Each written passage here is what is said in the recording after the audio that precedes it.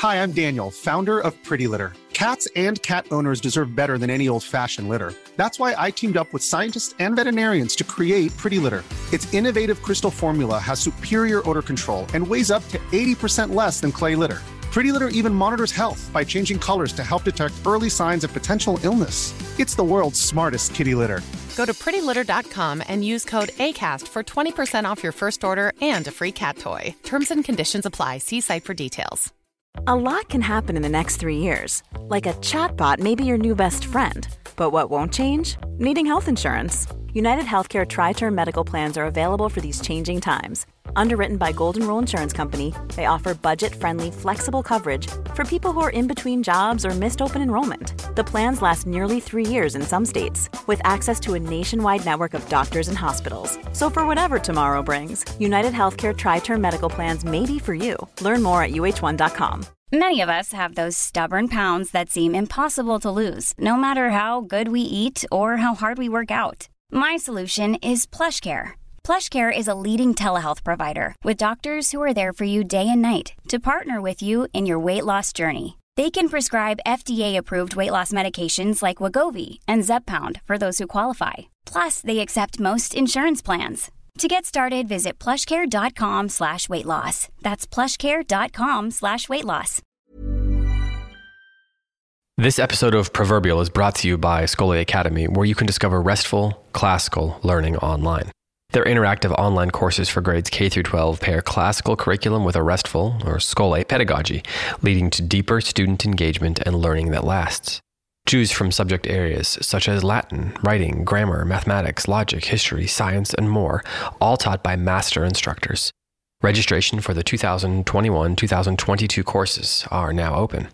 Head over to www.scoliaacademy.com, that's SCHOLE Academy.com, to learn more and to enroll. You're listening to the Circe Podcast Network. I'm Joshua Gibbs, and this is Proverbial, the podcast where we explore the wisdom of the ages as it comes to us in Proverbs, by which I mean wise sayings a man may live by, if he's not so arrogant as to think himself special. Episode 52, Preaching to the Choir. Today's proverb is unattributed. I'll read it twice. The grass is always greener on the other side. Once more, the grass is always greener on the other side. This is not a proverb that can be taken at face value. It's an ironic saying, maybe even a cynical saying. It's an old man saying. It's the saying of someone who has longed for the things that his neighbor has, given up something significant that he had real possession of, adopted the work, the prestige, the income of his neighbor, and found things were no better. Given the intended meaning of this proverb, you have to assume that your neighbor thinks your grass is greener than his too. And that it's not only you who is discontent with his lot in the world, but that everyone is discontent. And that there are people who look longingly at your place in the world who wish that they had what you have, even though you are dying to get out of your own lot in the world. The grass is always greener on the other side is the sort of proverb for which there's 1,000 variations. And if you look up the grass is always greener on the other side to try to find out where it came from, everyone points to some old saying of perhaps Ovid, perhaps some ancient Roman cynic, and says, well, the grass is always greener on the other side really derives from this older saying. As though we can pinpoint the moment at which someone finally figured this out. I think that we're always figuring out, beyond the age of 40, we are constantly figuring out that the grass is always greener on the other side. Teenagers are dying to be old enough to go out on their own, to strike out on their own. And people who have struck out on their own are dying for the sort of carefree life that they had when they were young. Young women want to look older, older women want to look younger. Everyone wants what they don't have. I don't think that it takes a genius to understand this. I think we all figure it out. Once we reach a stable age, once we have something to lose, once we become a little zealous to keep a few of the things that we have, we start looking outside. How can I expand on the happiness that I have? What can I do with this little bit of stability that I've acquired? How can I build on it? How can I make myself even more stable? Who has more than I do? There are many, many proverbs which highlight just how myopic envy is, how short-sighted it is. Another proverb I like which deals on this same sort of subject comes from Boethius. No man is so completely happy that something somewhere does not clash with his condition, which means that even the neighbor with greener grass who will get a fuller harvest than you isn't happy with his life. There's no one you might envy who is not unhappy with his life in some way, shape, or form. There's no one whose life you think perfect who does not think his own life imperfect, vexingly close to perfect, short of just one unattainable thing, one tantalizing thing. Envy is usually the result of a failure of the imagination. That is why we live in such an envious age. That is why there's so much envy in our world, is because we have atrophied imaginations. We have imaginations that are fed on perpetual distraction. We can never think about anything for more than a few seconds without becoming bored with it. And envy will always be the result of a stymied imagination. When we examine the lives of other people, we tend to pass over their pain and suffering, which is typically private and hidden, and simply fails to arrest our own imaginations, and we fixate on the qualities of life that they enjoy that are absent from our own lives. Now I say this is true when we're examining the lives of other people that we think enviable or happy or successful.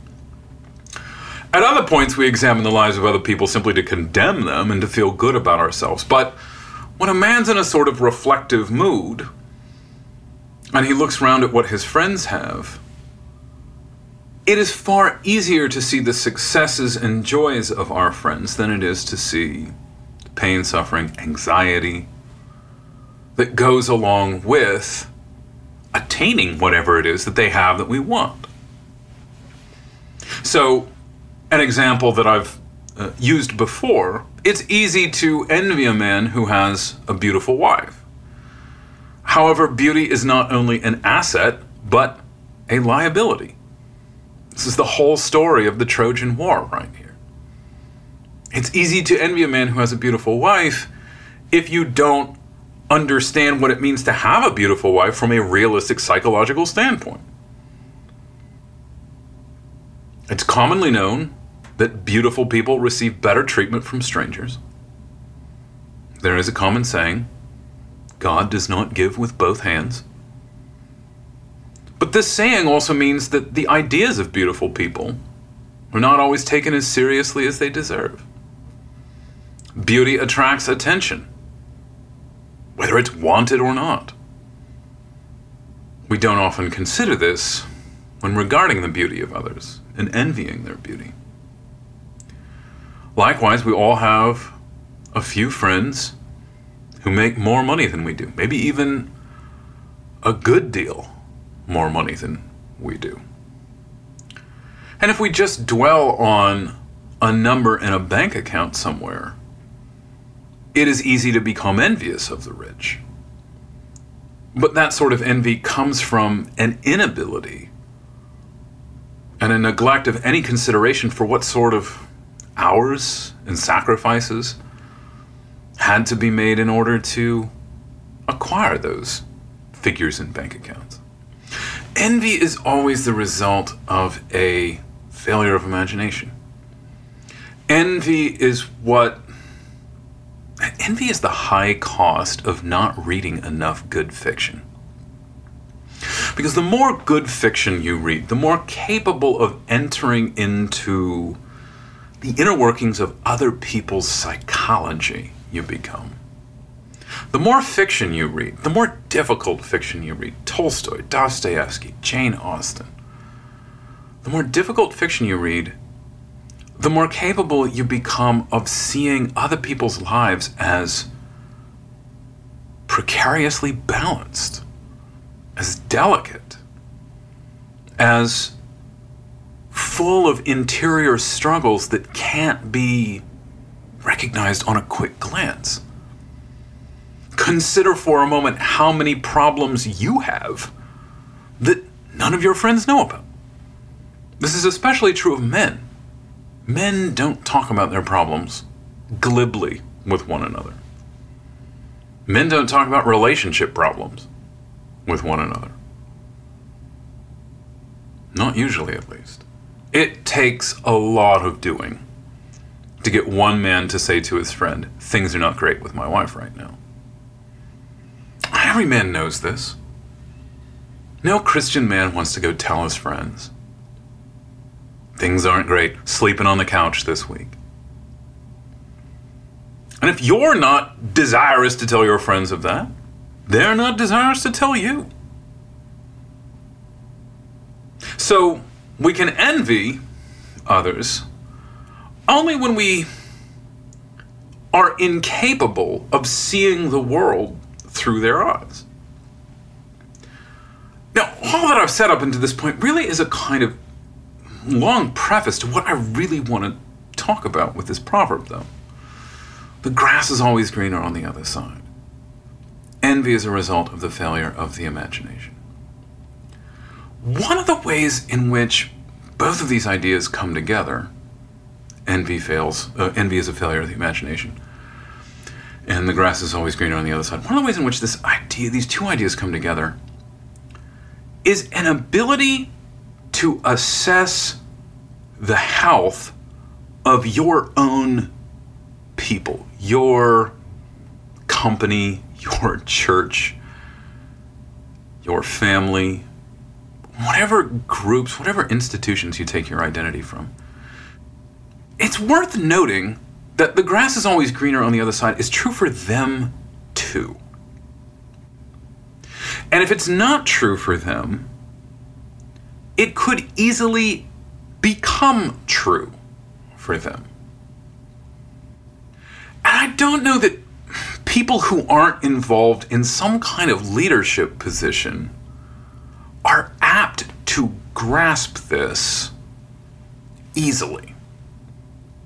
It was not a concept that I understood when I was a child. It was not a level of thinking I was capable of.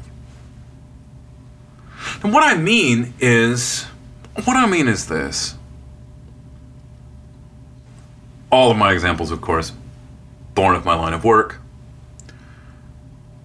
In the morning, we gather in little groups to do a brief liturgical reading and to sing a hymn before we all go to class. We gather in groups of 20, 30 students, a few teachers.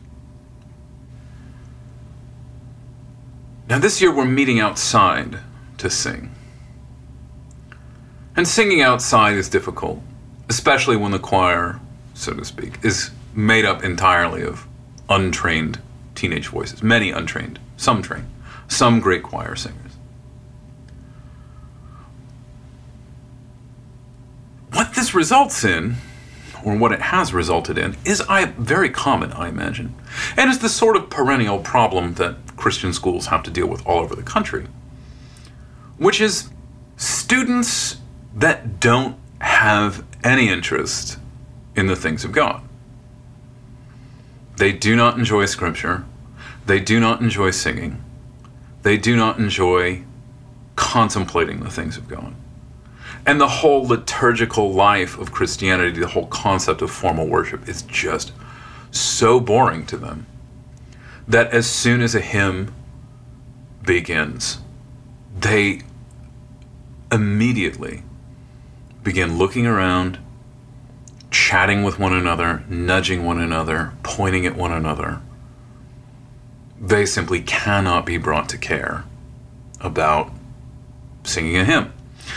Now, this is not some unique problem to any particular school. There are paltry singers in the ranks of classical Christian high schools all over the country, I'm sure. I've seen enough. I get it. I know. And I know this because I was a terrible singer in high school as well. I mean, I'm still a terrible singer, but I had no desire even to be a good singer in high school. When I was in high school, it was not important to sing hymns. I did not regard it as important. And there was something kind of silly about a bunch of teenagers, a bunch of high school students playing church for 10 minutes. That's the way I would have described it.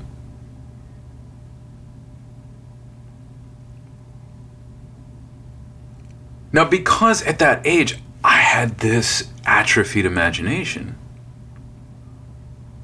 I didn't understand how envy breeds in the hearts of other people and how I played a part in inspiring envy in the hearts of others. Because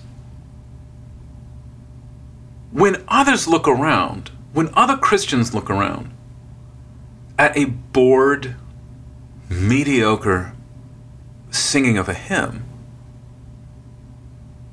what they learn is, my people don't care about this. Which is why it's important for a school to kind of police mediocre singing and to insist on robust singing and to not let distraction during morning meeting or chapel or whatever you call it go unnoticed and unrecognized. Because if it goes unrecognized, if no one ever calls out just how bad the singing is, what naive people pick up on is that my people don't really care about God.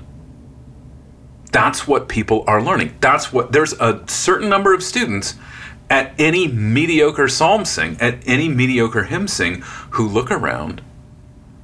They see that no one cares about this.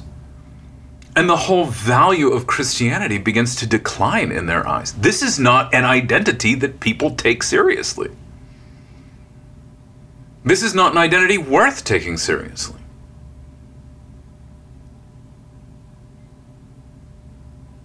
This is not an identity that has much value. It will not take me places. The people who have adopted this identity don't care about it.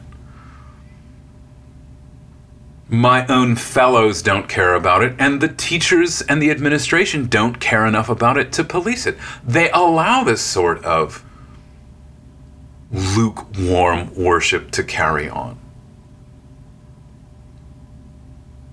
And it's that point at which the grass on the other side begins to seem greener. And people within the church see boredom among Christian people for Christian things. And they begin to ask, does every movement, every institution, every identity out there take such a bored, lukewarm interest in its own things? And when you go off to college, you find no. There are other institutions which take themselves far more seriously.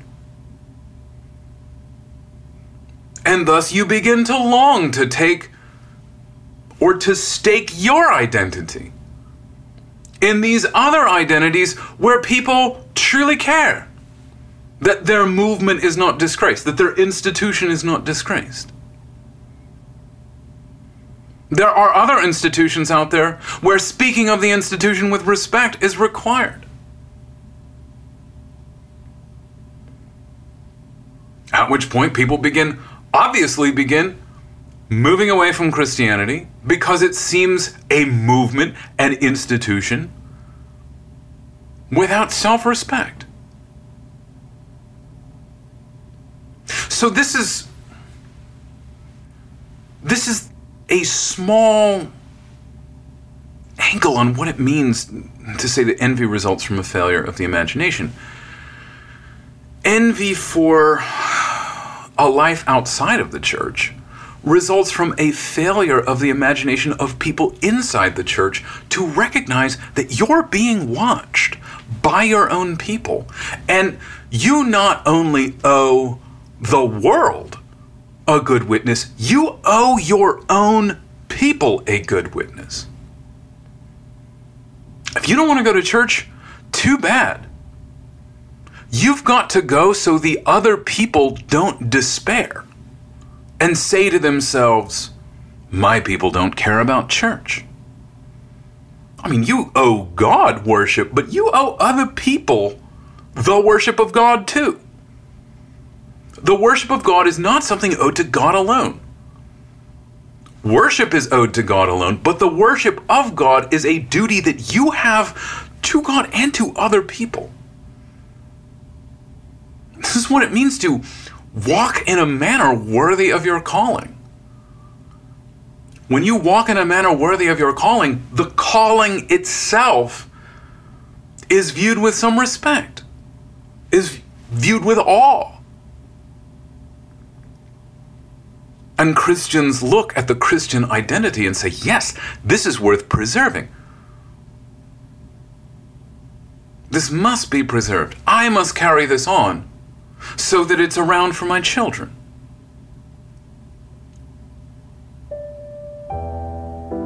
This is what we glibly dismiss as preaching to the choir in our day. But if no one preaches to the choir's not going to be the choir for very long.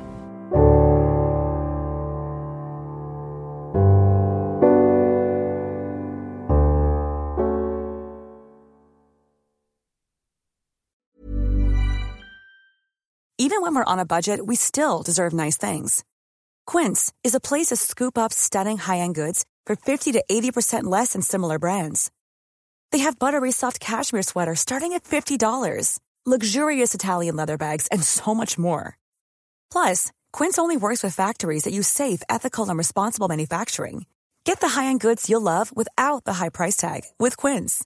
Go to quince.com/style for free shipping and 365-day returns. Mom deserves the best, and there's no better place to shop for Mother's Day than Whole Foods Market. They're your destination for unbeatable savings, from premium gifts to show-stopping flowers and irresistible desserts. Start by saving 33% with Prime on all body care and candles. Then get a 15-stem bunch of tulips for just $9.99 each with Prime. Round out Mom's menu with festive rosé, irresistible berry chantilly cake, and more special treats. Come celebrate Mother's Day at Whole Foods Market. Hey, it's Paige DeSorbo from Giggly Squad. High quality fashion without the price tag. Say hello to Quince. I'm snagging high-end essentials like cozy cashmere sweaters, sleek leather jackets, fine jewelry, and so much more. With Quince being 50 to 80% less than similar brands. And they partner with factories that prioritize safe, ethical, and responsible manufacturing. I love that. Luxury quality within reach. Go to quince.com/style to get free shipping and 365-day returns on your next order. Quince.com/style.